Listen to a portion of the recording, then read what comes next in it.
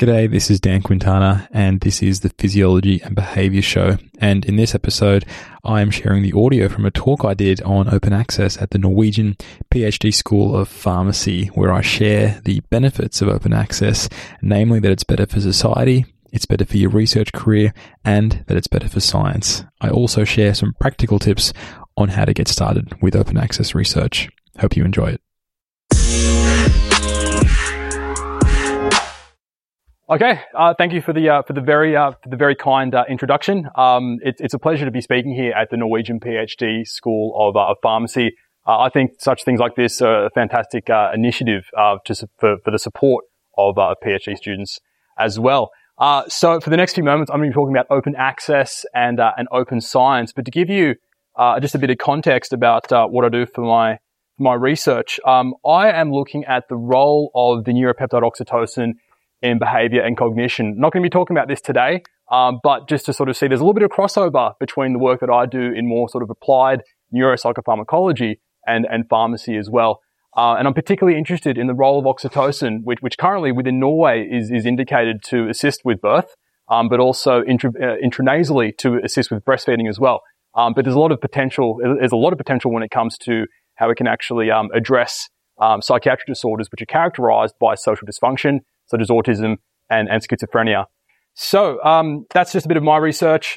So looking at some gene expression stuff, but also doing and running some clinical trials on how intranasal oxytocin can actually improve social cognition in autism as well. But enough on oxytocin. Today, I'm going to be talking about open access. And open science is quite a broad church. There's a lot of stuff that's actually involved with open access. And this is a bit of an open access taxonomy. But today in particular, I'm going to be talking about open access within sort of the broad umbrella of open science, open data, and also open reproducible research.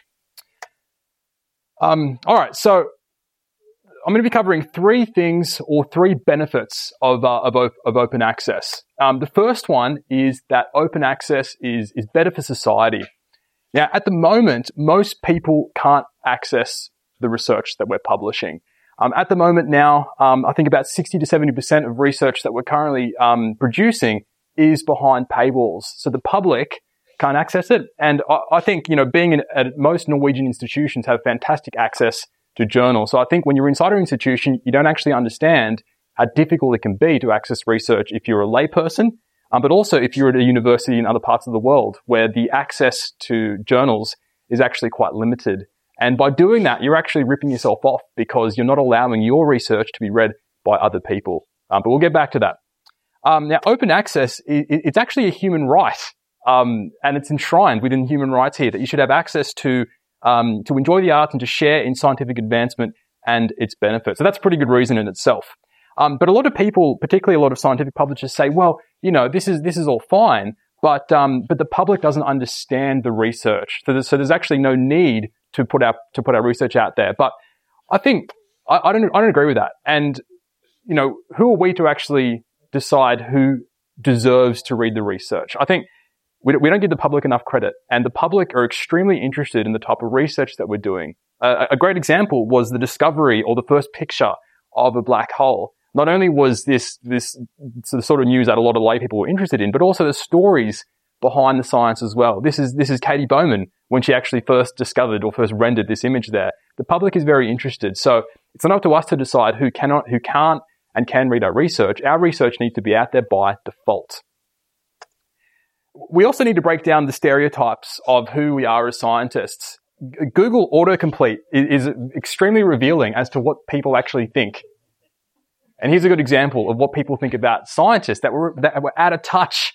That what are scientists really up to? And that idea of what scientists are really up to really speaks to this idea of our research is being held behind closed doors. So the public or the interested public doesn't actually know what we're doing. But I think more importantly, when we lose public support, when people aren't actually interested in funding research, then we lost this interest because the public is essentially paying for our research via the taxpayer. And if the taxpayer doesn't care about research, we're less likely to have the funding to actually continue the work that we're doing. So open access is better for society, But I think the next thing is, which is of more interest for a lot of people, is that it's better for your research career. Now, just a quick show of hands. Who's familiar with preprints? So about a third of the audience is familiar with preprints. Okay, so I'll briefly go through what a preprint is. So it's basically a complete scientific manuscript, the same sort of manuscript that you would submit to a journal, which is submitted to a public server. One of the more popular public servers would be bioRxiv, for instance. Open Science Framework is also another popular public server. So it is the same manuscript that you would submit to the journal. Basically, a lot of people would just save their Word file as a PDF, or they would render their PDF into a LaTeX file, or what have you. But it is the same sort of file that you would submit. And that is what a preprint is before you actually submit it to a journal. And this can be accessed by anyone, by scientists, by the public, whatever. What actually makes it a preprint is the fact that anyone can access it within these public servers. Okay, so I just want to give you a bit of a story behind a paper that I published. It came out early last year, and this was a paper. It was on statistics. It was actually quite interesting and perhaps relevant to people here about finding ways of actually finding support for a null model or a null hypothesis. But it doesn't matter what the paper is about. Basically, what happened here was that I did, maybe about 2-3 years ago, a presentation much like this on this idea of how can we actually find evidence for a null hypothesis. And I thought, well, I've gone to the trouble of making a presentation. I may as well post this online. And I did that on Open Science Framework, which I'm going to go into. And this presentation as well is on Open Science Framework, and the link will be at the end. But I thought, why let this presentation go to waste? It was only about 20 or 30 people. And I posted an Open Science Framework and then put the link on Twitter. And people got very, very interested in what I was doing. I'm like, this is great. This is some good feedback here. So I thought, okay, let's post this as a preprint. I want to get some feedback. I want to put this actual idea together, this tutorial, this demonstration together, and let's put this out as a preprint before submission to a journal.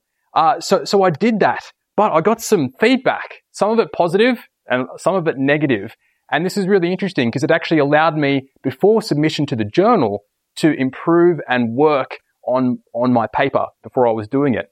And this is quite interesting because some of my colleagues were like, "Oh, are you a little bit embarrassed about some of the negative feedback you got?" And sure, I'm human, and it was to an extent a little bit embarrassing. But to be honest, I would much rather have critical remarks said to me at the preprint stage than at the stage where it's already published. No one wants a retraction on your CV if you've said something which is incorrect. And if I publish this paper, then there's every chance that this could have gone through with some big errors. So the fact that I actually had this as a preprint allowed me to fix my errors much earlier.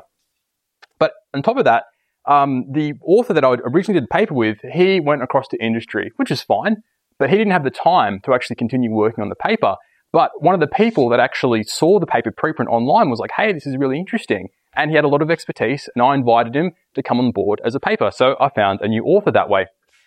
And then eventually it got to publication. This whole process was fantastic and was only facilitated, firstly, by the fact that it was a preprint, but also secondly, sharing it via social media. Now, I understand tomorrow there's a seminar on social media, so I will encourage you to go to that because I think social media is such an important skill as researchers to master.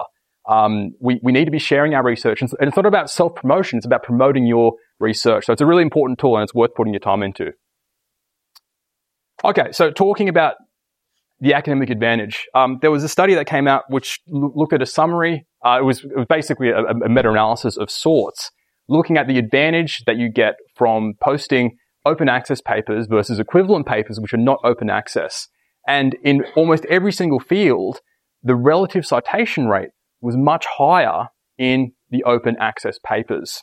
So I think, there's a whole question about impact factors, and they're not a great measure of how good your paper is. But what a better measure is your citations. And if you can actually do anything to actually increase your future citations, primarily by publishing your research open access, then I think that's a good thing. Okay, let's talk a bit about Facebook. Now, this was the very first login page of Facebook. But Facebook has been obviously iterated thousands of times to what it looks like now to what we have here. But the reason that Facebook was actually so popular and able to iterate very quickly was the way that they get feedback.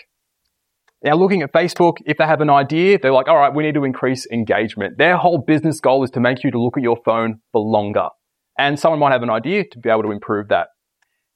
So in order to test that, they might sort of do an A/B test, or they might do a specific population. Sometimes they test the entire population of New Zealand, for instance, and they see, does this new feature actually make people look at their phones a lot more? And then they analyze the data, they might make some tweaks, and if it's not working, they might pivot to something else. And in the future, they analyze again, and if it's working well, then they'll deploy it to all their listeners, to all their users. So you can see that the feedback process is actually much quicker. Now let's look at academia. How the typical paper is the feedback structure of a typical paper. Now this is an extremely optimistic timeline. You get an idea for a paper, assuming you already have the data. You write and submit the paper to the journal. You know, it might take you, say, 3 months. Then if you're lucky, you'll get a revision offered. But if not, then you'll get your paper rejected and you have to start all over again.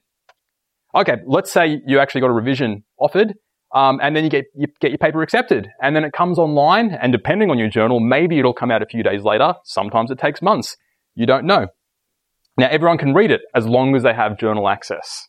And a lot of times people won't. And then about 1.5 to 2 years later, then you'll start to get an idea about the feedback of your paper. Citations typically peak around 2 years after publication. So then you can actually figure out, okay, this was an important paper. A lot of people are citing it, or, this maybe wasn't the best idea. It's got no citations or only one citation. So in other words, we have this traditional publication process where you have the scientist submitting a paper, goes to a journal, it goes via the bottleneck of an editor, then to peer reviewers, and then to the community. But with a preprint model, you can actually do these two things in parallel. Just before submission to a paper, then you can submit your paper to a preprint server, and the community, be it scientists or the public, can access your paper straight away. All the while this research process is going on. And the other thing I want to emphasize as well is that you can actually update your preprint. So say you submitted a preprint and you got some good feedback on a paper, but it got rejected. Before you submit it again to your next journal, you can just do version 2 of your preprint. All the major preprint servers allow very easy versioning, so it's very easy to do that. And people can go back and actually see how the paper has evolved over time. Now, this is a PhD meeting, so there's a lot of PhDs here, and I'm sure a lot of you are looking for postdocs soon. But I just want to highlight a typical problem that a lot of people who are assessing applications come across. The fact that a lot of people on their CVs are saying, this paper's been submitted, or this paper is I'm currently writing up. But reviewers can't actually assess how good your paper is. But if you use preprints, then people can actually assess, okay, this is what these papers are about. So here's another benefit of actually doing preprints there.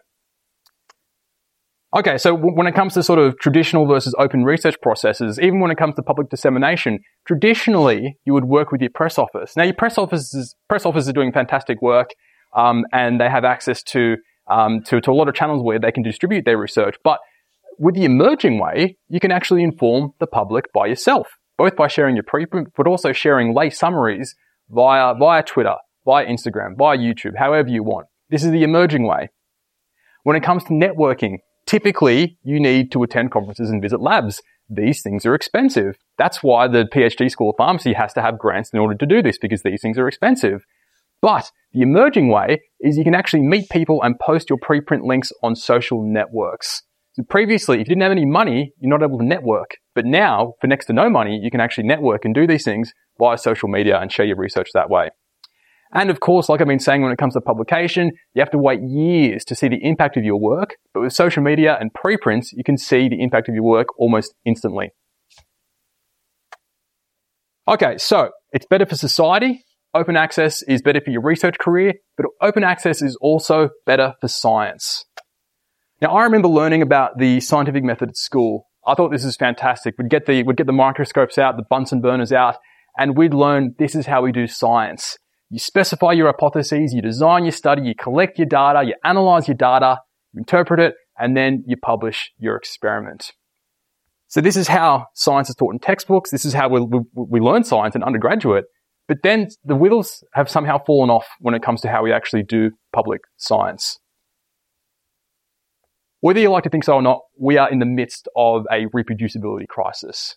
A lot of findings in the literature, within medicine, within cancer research, within psychology, fail to reproduce. And there's been a number of factors which actually contribute to irreproducible research, but a lot of them are directly attributable to a lack of openness. When we go back to this cycle here, we can see there's a lack of replication. A reason we're doing this is reason a lot of these things do not replicate is a lack of power, statistical power, but that's for another presentation.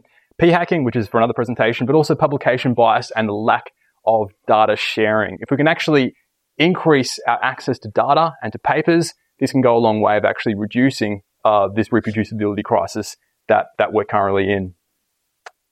Okay, I want to go over some common objections to open access research. Probably the most common one is, well, if my work is out there and not published, I'm going to get scooped. Someone's going to take my idea and then publish it themselves. Now, in reality, time and time again, people have asked, okay, this on paper, maybe this is a threat, but has this actually happened to anyone? And of the hundreds of thousands of preprints that have come out, there's only been one time this has happened. But the thing is, this has been completely transparent. Everyone knows who did this. Everyone can see this was the original paper. Everyone can see this was the paper's idea that was stolen. And that researcher forever is known as the person who stole that single preprint. In reality, this never happens. And we have to remember in the field of physics have been doing preprints for about a decade. They're way ahead of us. And they've gone through all these problems. And they've actually seen that, no, this isn't actually an issue. No one's getting scooped because it's public. By doing preprints, you actually provide scoop protection against your work. If you think you have a fantastic idea, but you're worried this is going to take about 2 to 3 years to get accepted in publication, preprint your paper. Then it's going to be out there and people are going to know this person, this researcher has this idea first. The next one is, I don't know how to do it. This is hard. But the thing is, as scientists, we have to learn new tools all the time. This is the new reality that we're going to be entering in, particularly with Plan S, which I'll talk about soon. You're just going to have to learn because this is what we're going to have to do. The next one is, I can't afford it. And this is legit. Some open access journals are really expensive. Nature Communications is about $5,000 US to submit your paper there. Some are very, very expensive, but there are ways that you can actually self-archive your papers for free and still have your papers open for free, which I'll go into. Many journals out there are free, believe it or not, or extremely low cost. On the other end of the spectrum, in order for, I had a conversation with one of the editors who actually runs one of these open access journals, PeerJ, and he was telling me that, like, when you actually put everything together, there is no reason why any organization should be charging more than $1,000 US for a paper if you want to be actually getting all the typesetting, all the reviewing, and all that kind of stuff. If you're paying more than $1,000, you're getting ripped off. Second one is, well, this is bad for my career, doing all this open science stuff. Well, no, open science actually boosts your citations. And finally, there's been this idea that, well, you know, because people want to have this scoop protection, people are going to rush out their findings. But like I mentioned before, physics has been ahead of the game. And this hasn't come to pass within physics. People aren't rushing out shoddy research just to be there first. It hasn't happened.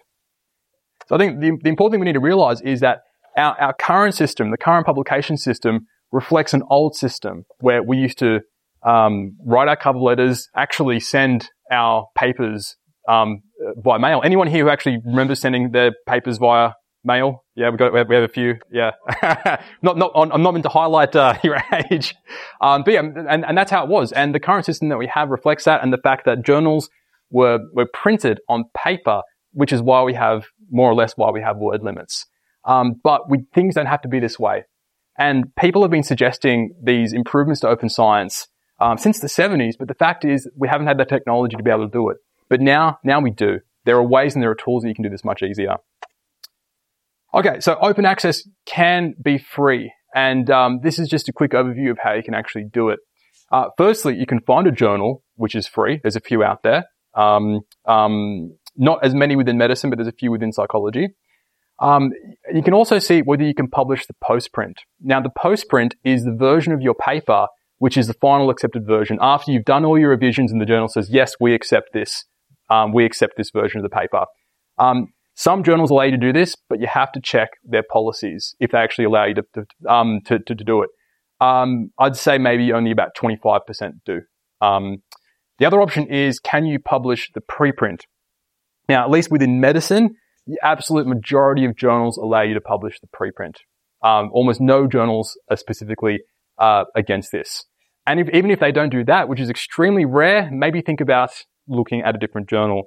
I know there's no way getting around this idea of journal prestige, but there's not just one journal you can publish in. There's always options for journals that you can publish in. At a glance, you can actually look at journal policies by a website called Sherpa Romeo. Google that, and it has a list of the policies of almost every single journal out there. And it'll tell you, this journal is okay with posting the postprint, which is the final version, or this journal is okay with posting the preprint. So there are ways you can actually do this. So even if you think, well, I don't have any money to publish my papers, you can always publish your preprints, almost always publish your preprints, depending on the journal policies. It's extremely rare to have a journal that won't allow postprints. It's much in the same way of journals allowing you to present your work at conferences. It's the same sort of principle. Okay, one fantastic tool to facilitate this is Open Science Framework. This is a non-for-profit organization in the States. They have an absolute guarantee of funding for, I think it's 50 years. So if they close down tomorrow, their servers would continue for at least 50 years, which is quite a long time. There's a lot of other places where you can post your papers, for instance, academia.edu and ResearchGate. But these are commercial companies. We don't know where they're going to be. And we know that these companies, all they're looking for is to get bought out by the big publishers. And we have no idea what the big publisher is going to do.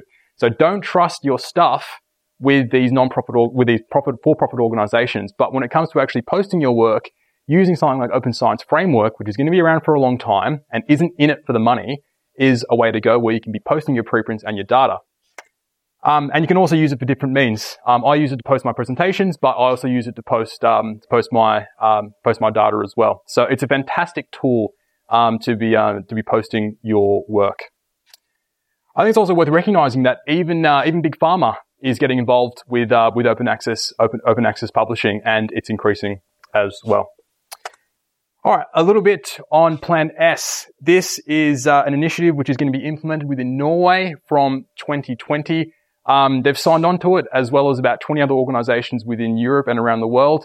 And the actual implementation details isn't going to come out till about spring this year. But regardless, the idea of Plan S is to accelerate the transition to open access. And we're going to be finding out the details of exactly how this is going to be implemented. Details like, is it going to apply for currently funded research or research that's going to be funded in the future?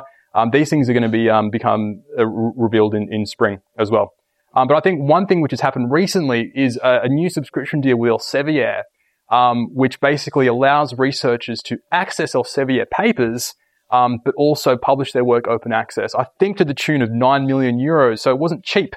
And there's no specific details as to how many papers this actually means that is going to be published. But and there's a lot of debate as to whether this was a good deal or not. But regardless, it is a step forward, and the Norwegian consortium was able to actually work out a deal here. So keep your eyes out for what's happening here. If you are interested to learn more about open science, I would encourage you to check out the Open Science MOOC, which goes through all this stuff, preprints, data, the whole thing. It's free, and you can access all the materials as well. So that's very, very handy. If you're interested in learning more about preprints, I would recommend a website called ASAP Bio, where it goes through every single question you get about preprints, all the technicalities there. It's a really great resource as well. So check that out. And it's also great because, a lot of people are very interested in preprints, but their supervisors are very skeptical. So this answers a lot of questions as well. And if your supervisor is skeptical, I would encourage you to bring up this idea of open science and open access early on, not the day before you're going to submit your paper. Think about it early, okay? So before I finish as well, I just, if you're interested in research methods, I have a podcast that I co-host called Everything Hurts, where we talk about these issues. We spoke to the founder of ASAP Bio, for instance. We spoke in this podcast. We speak to publishers, we speak to open access publishers, but we also speak to researchers and early career researchers as well, who are dealing with these challenges from day to day. So if you're into podcasts and into research methods, I'd highly recommend you would check this out, Everything Hurts podcast. So take-home messages. Science is rapidly moving towards an open access model, whether you like it or not. This is happening in Norway and this is happening around the world. So it's important to actually adjust your research in that way. The other thing I want to highlight as well is your research doesn't need to convert to open research straight away. A lot of people are very hesitant going, well, there's data, there's preprints, there's all this stuff. I can't do it all, so I'm not going to do it. Doesn't matter. Just get started. You don't need to do everything at once. Just get started. Secondly, I think we're going to look back in 20 to 30 years thinking, I can't believe we did science that way. I can't believe science was behind closed doors. I can't believe that we didn't actually post our data so people couldn't verify the work that we're doing. Open science is science done right. And finally, open science is good for society. It's good for your career, but it is also good for science. Thank you for your attention.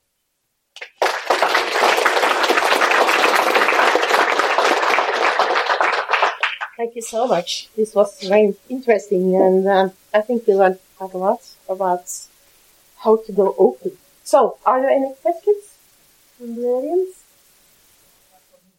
Yeah. Sorry?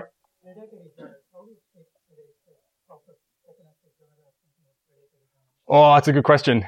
We used to have Beale's list to check for predatory journals. But that was closed down. So the best thing I would do is check with your academic librarian. Sometimes there are some telltale signs that it's a predatory journal, particularly promises of 1 week, review. And they're typically, $100 and stuff. But the best way to actually check whether it's predatory is to speak to your academic librarian, because that's all they do from day to day. Any more? Yep. So an article is one thing. Yep. An article gives you actually a very brief overview of what's been done. Mm. So I find it really interesting, ways of actually how we can share data and how we can be open about our experiments. And so have you any recommendations for that, and especially thinking about sensitive data? Yeah. So sensitive data is, a lot of people here I'm sure are working with patient data, and we have to also consider those sensitivities there. One thing is actually asking your participants during the design of your study in the consent forms, do you consent for us to have your data, of course, removing all as much identifiable stuff as possible. That's one way, but it's tricky for data that you already have in the first place. Some people have actually got retrospective approval to do this, but that's a lot of work. Other ways you can do it is you can actually simulate data sets as well, and you can post the data and and you can recreate the analyses and get the same sort of summary results as well. It's definitely something to be thought about during the design stage. And it's, if you don't have publicly data that's sensitive, then of course you should be posting it. But if you do, there's a few extra considerations, like you mentioned. I think we take the last question. Mine is not a question, but just a question for me. And we have a focus on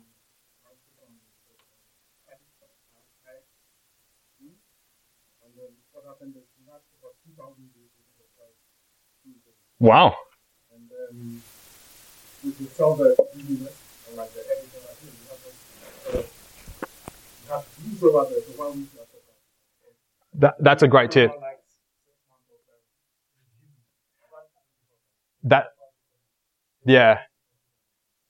That's an excellent tip. And I do exactly the same thing with my papers. In the cover letter, I say there is already interest in this paper to your readership. It's been downloaded 2,000 times as well. And that's fantastic. Another way of actually helping out your research too. So that's a fantastic tip. Okay. Thank you very much. This was very interesting. So now we learned a lot about how to get open with our publishing. So here's a small present for you. Thank you for coming. Thank you very much. Appreciate it. It's very nice. Thank you. And,